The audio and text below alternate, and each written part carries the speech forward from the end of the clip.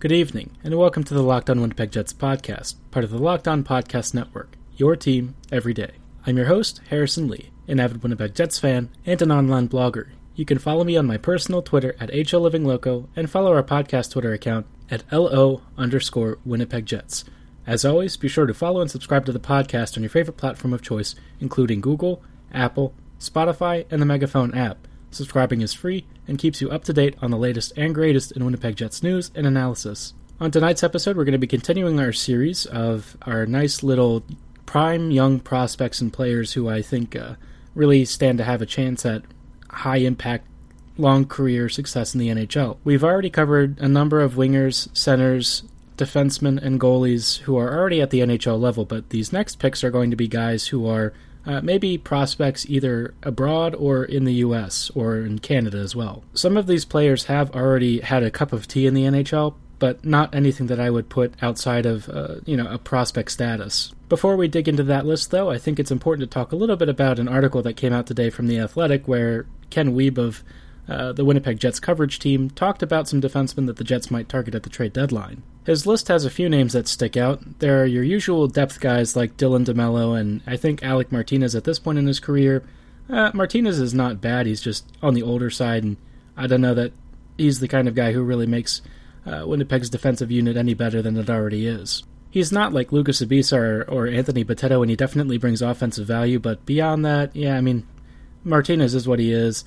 Dylan DeMello is probably the more interesting of those two between those guys' names. DeMello was somebody who I was hoping that the Jets would get out of San Jose when he was on the market. Ottawa ended up acquiring him. I'm not sure if it was through free agency or like a low draft pick or something. But DeMello would have been an interesting pick had the Jets gotten him already. He would be fine if they picked him up now. I think that he's actually, he'd probably slot in as our second or third best defenseman. But whether or not the Sens are going to let him go is hard to say. I mean, their roster is kind of thin as it is. The bigger names on the list, though, start with Damon Severson, and I think Severson is a really hard guy for me to figure out because I don't really know if Severson is capable of being an actual defenseman anymore. There was a time when I thought Damon was actually very good, a high-end offensive defenseman in the mold of Jacob Trouba. Good skating, great shot, sharp vision, all of these things that seemed like they would have been a good fit for what Winnipeg needed, but I don't know. Ever since Severson started getting top 4 time, past couple of years, he's been a very strange player. His defensive impact looks terrible. His offensive impact is kind of mediocre. I just don't know if he's really all that great of an NHLer. Technique-wise, he ticks off a lot of boxes, but as far as his actual on-ice performance is concerned, I'm not really sure where he stands developmentally speaking. He's 25 years old, and he probably doesn't have all that much upside. I think the most that the Jets could hope for is that he would have some kind of turnaround in his career like Neil Pionk, but I think Pionk is more an exception than the rule, and I wouldn't want to keep taking those gambles on guys who are signed to big money deals and have as big of a cap hit as Damon Severson does. I, at one point, really did think Severson would be a good fit, but these days, I would probably give him a bit of a wider berth. The next name on the list is Colin Miller, who I've talked about at length just because he's one of the few term targets that I think the Jets really could take a gamble on and pay off decently well. If they got him for a low first or a higher second pick, which is close to what Buffalo paid, I think the Jets would be doing okay. He's got a couple of years on his contract. He's a right shot D with good underlying metrics, and it looks like on-ice results. Although he hasn't really played that much this season, and I think that his general performance in Buffalo is probably not where the Jets were hoping it would be. He's a pretty decent guy. I think that he probably tops out at this point at like a 3 or a 4D, which the Jets really could use because they barely have a 1D as it is. Their best defender this season is currently playing in Finland, so the Jets are kind of in a bit of a tough spot. Miller would, probably slot in on the first pairing alongside Morrissey, I would think almost immediately. Or if not, at least the second pairing. I think I would be okay with seeing like Morrissey Pionk and then maybe Kulikov Miller, something like that. The third pairing is still going to be something of a disaster, but at least you can fortify your top 4 with a pretty decent second pairing defenseman. The last name on the list is the guy that I really don't want to see the most out of all of them, and that is Rasmus Ristolainen, who's kind of a very puzzling enigma, at least to everyone on the outside of the statistics community.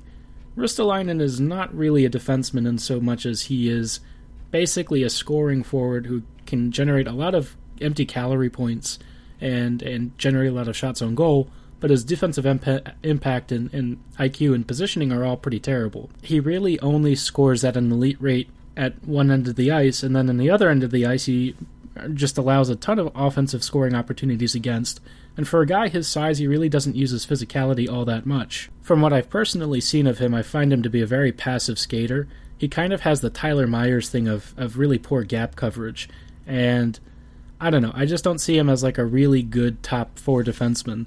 I think if you have him in limited minutes as like a 4 or a 5D and a guy who's probably going to be more of a power play specialist, Ristolainen makes a ton of sense, but he's also not signed to a contract that says that, and he generally gets top pairing minutes. There's just nothing in his profile that speaks to the fact that he is a number 1D, and if the Jets were to acquire him, he wouldn't be cheap at all. You know, I know that Ken in the comments actually said that the best case scenario for him would be to become another Neil Pionk because he thinks that he might be something of a salvage project, and Ken thought that his season in Buffalo, this year at least, has been pretty good. My general take on that is I think Ristolainen is still roughly the same defensively anemic player that he's always been. He's capable of creating a lot of offensive opportunities, and he's got a huge shot, and it's not like he can't skate or anything, it's just I don't think that he uses his physical traits and size or even his defensive acumen in a way that really limits opportunities against. And for a guy being paid as much as he is, he's got to bring more to the table in his own end of the ice. He's like not the worst defenseman I've ever seen. I mean, obviously, Lucas Sabisa and Anthony Boteto aren't going to be beating him out anytime soon, and neither is Nate Beaulieu. But relative to total value, I mean, even Dmitry Kulikov has been a better, at least shutdown defenseman in his own end this season than Ristolainen has been. So I think on the whole I'm pretty lukewarm about that. It would cost the Jets at least a first, but very likely a whole package of a pick and a prospect and probably a roster player or something, which for me is just, I don't have any interest in that because whoever Winnipeg would give up would probably be, at least in the long run, better than whatever Ristolainen would do for the Jets. You know, if they get him and he somehow lights it up or something, maybe I end up being wrong, but I think my gut instinct is that I would want to steer clear.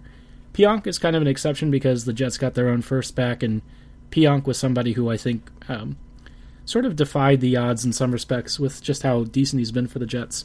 But I would not bank on that being a repeatable style of development, especially with somebody like Ristolainen, who's kind of set in what he is. With our Jets news out of the way, it is time to return to our fun young prime prospects and players. So we're going to start off with a couple of wingers, all of whom are either, well, actually, a lot of them are overseas at this point. A couple of them are stateside, so we'll start with the guys who are overseas first.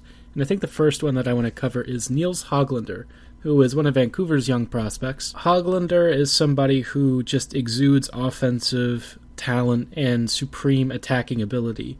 Hoglander was somebody who I thought the Jets might take a stab at if they could even get him, but Niels is a fantastic skater. He's got an excellent shot.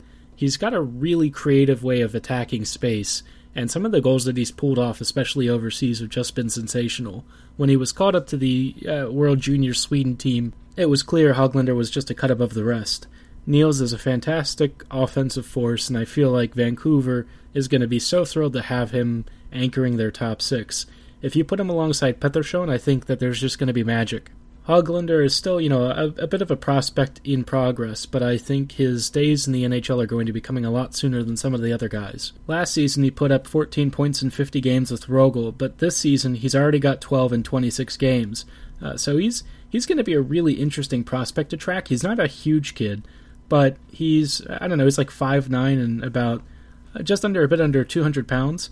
With a kind of a compact frame and a lot of physical strength, I feel like he could be a nasty little power winger with a great shot. He might have some of, Alex Tuch's physicality, but, he's got a really, really high work rate, and married to his great shot, his excellent stick handling, his excellent vision, I feel like Höglander is going to be a special power forward that we don't often see. A lot of guys in his style tend to be grinders more than anything, but Höglander has a high amount of skill, which would make him what I always wished Adam Lowry was, which is a really gifted attacking forward who can actually capitalize on the fact that he creates so much space with his forechecking. If he's going to be on the end of Elias Pettersson passes, I would hate to be the team playing Vancouver in that game. Coming in at the 40th overall pick, I think Höglander might be a steal for Vancouver, and he's very clearly one of the best prospects coming out of that class. Last on our overseas list is actually a German player, which we don't really see many German prospects who have high NHL potential.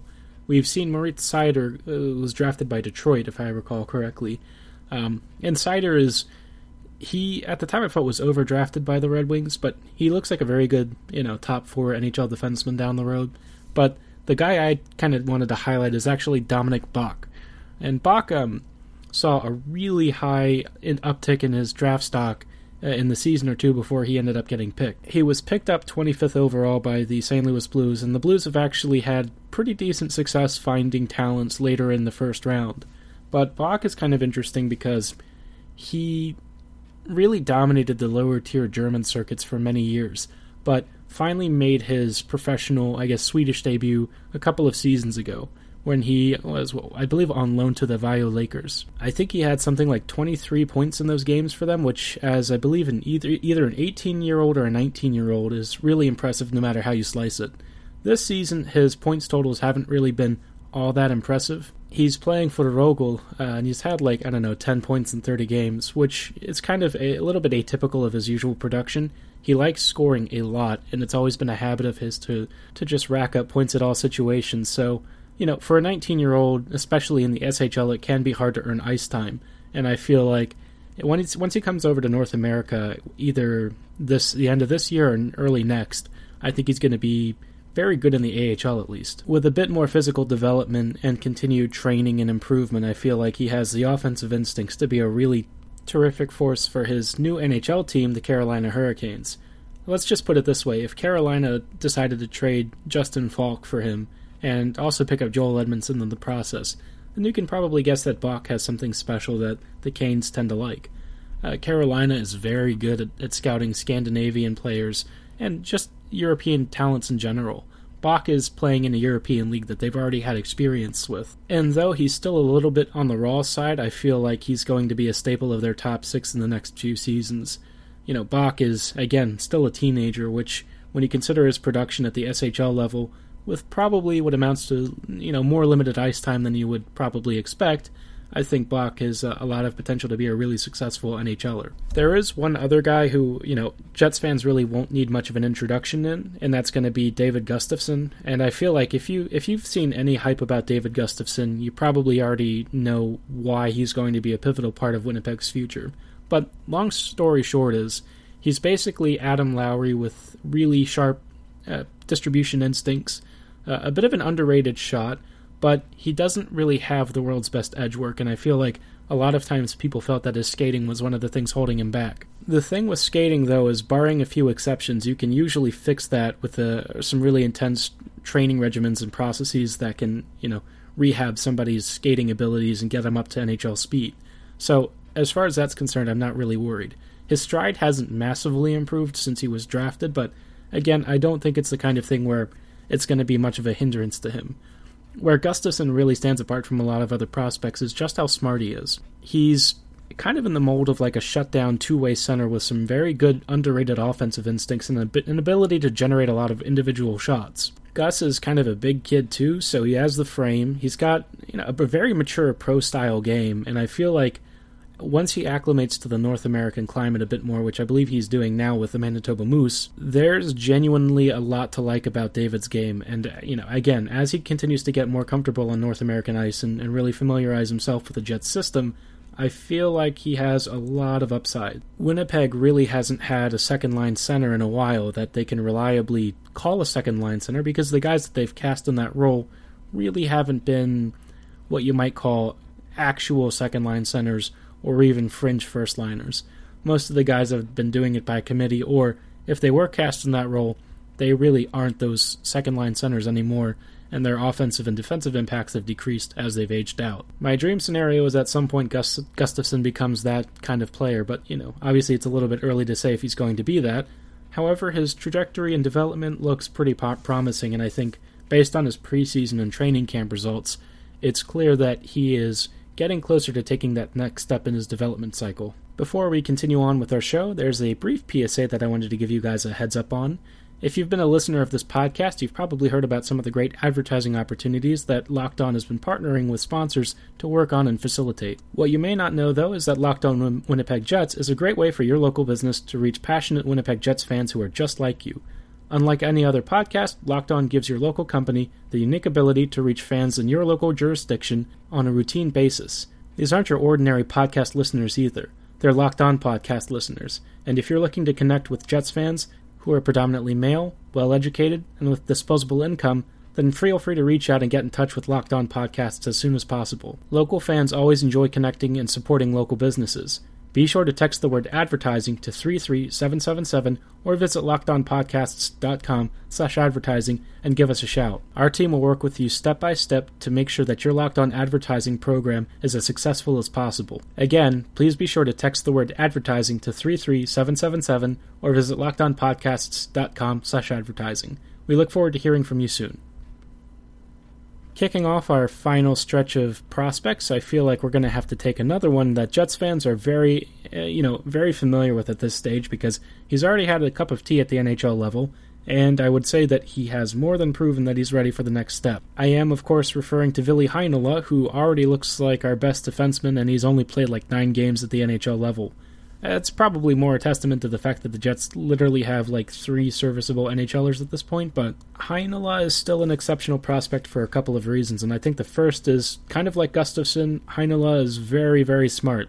He has some of the highest play reading IQ you'll see from a defenseman, and his positioning, especially when he was at his peak in the couple of games that he played, was absolutely impeccable. This kid straight up shut down McDavid on a couple of nice rush opportunities and really had the positioning and wherewithal to essentially cut down shooting lanes, force McDavid into shooting angles and passing lanes that really weren't advantageous. And he always tracked with McDavid, which is very hard to do because Connor has some of the best edge work I've seen of any player in the history of the NHL. So being in lockstep and keeping him at least within arm's reach is really no easy task, much less for a kid who's like 18. Heinola also showcased a low-key, underrated offensive game with very smart passing and a deceptive shot that I think could pay dividends down the road, especially if he starts quarterbacking the power play. Ville is very good, and I don't mean that as a biased fan. I mean like he is a top-tier, elite, possibly franchise prospect. We'll see how his development tracks. I heard this year that his recent stay in Liga hasn't been as fortuitous as we'd probably like, but we already know that at the NHL level this kid can ball, so I'm not too worried about it. Another guy that Toronto fans, who I think apparently some of them were freaking out about his development trajectory, is Timothy Liljegren, which I kind of find puzzling because Liljegren is honestly one of the best prospects who's not in the NHL, although he might have actually gotten a call-up recently. I forget if he's still with the Marlies or not. Liljegren is another Swedish prospect, also hailing from Rögle, which seems to be a factory these days. But this kid is amazing.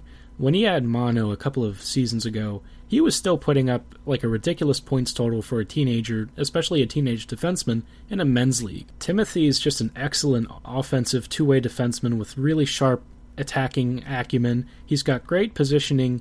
Like, his defensive work is still a little bit, in progress.